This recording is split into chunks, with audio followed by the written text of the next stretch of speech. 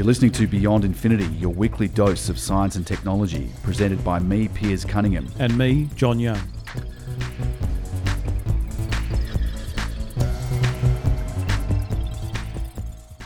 John, a thing of science fiction looks like it's coming to reality, and that was the idea that you could be put to sleep, like in the film Alien, where you go into your sort of hibernation coffin thing, you know, maybe with a cat thrown in or an alien as well, who knows. It was a way of the human body surviving, you know, years and years, often to travel very long distances. Yes.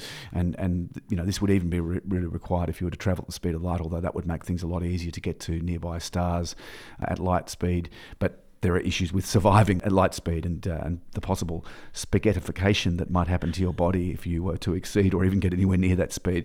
So another way is to be put to sleep. Now, there's a story recently which you've come across, which is talking about this, but not quite in the realm of space travel just yet. Not yet. It's more about preservation of human life. So they're starting small, and they're focusing on how can they assist somebody that has had major trauma that would normally be a cause for quite quick death, something where a limb has been lost or a gunshot or a stab wound.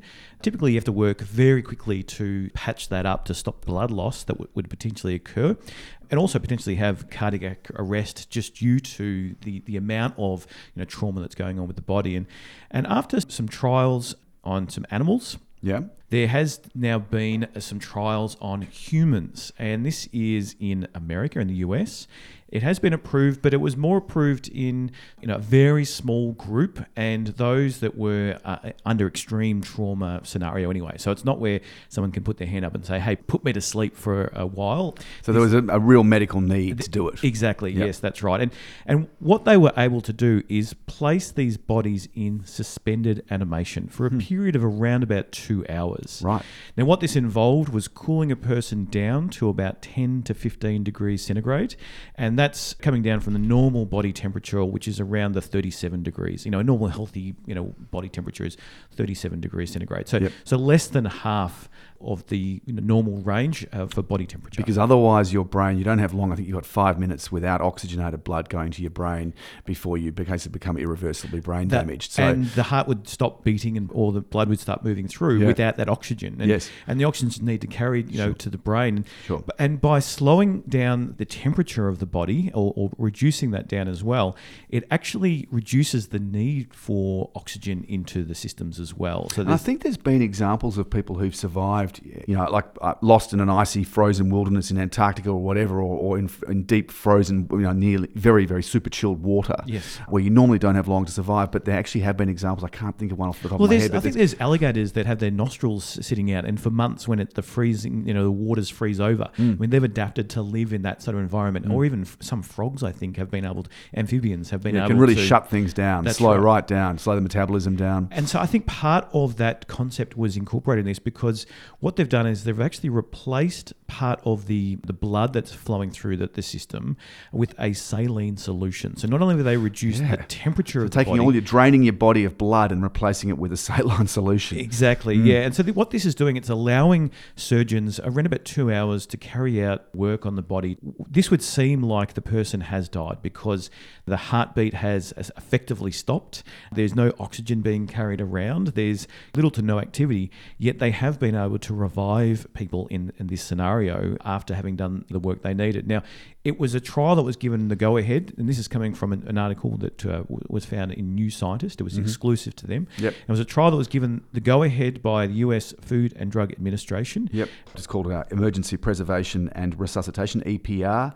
It's been carried out on people who've arrived at the University of Maryland Medical Center in Baltimore with acute trauma, such as gunshot or stab wounds, where they've already lost a lot of blood. Exactly. And the FDA had made it exempt from needing patient consent, as the participants' injuries are likely to be fatal and there is no alternative treatment. Right. So they're really looking at an absolutely extreme scenarios.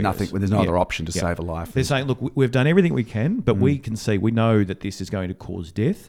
So what we'll do is we'll try this out and see what they can do. Yep.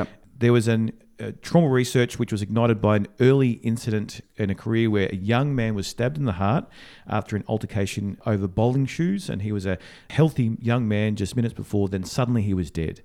And they're saying that with this technology that they could have saved him if they'd had enough time. Gee, an altercation over a pair of bowling shoes. Jesus, what's the world coming to? Well, what has the world come to? I mean, there's so many silly things that cause these. And so they've learnt how to suspend the animation and make sure that the cells slow down and don't cause that dying process.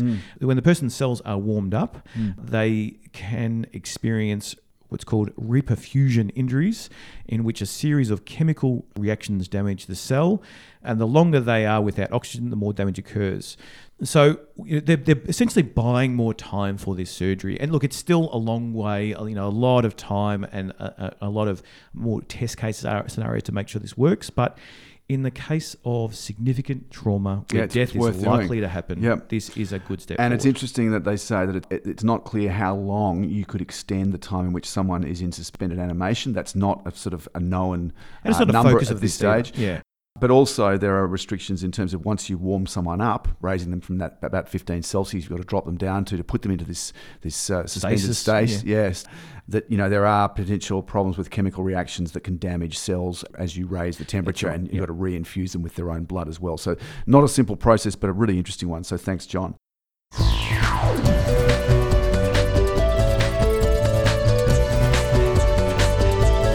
You're listening to Beyond Infinity.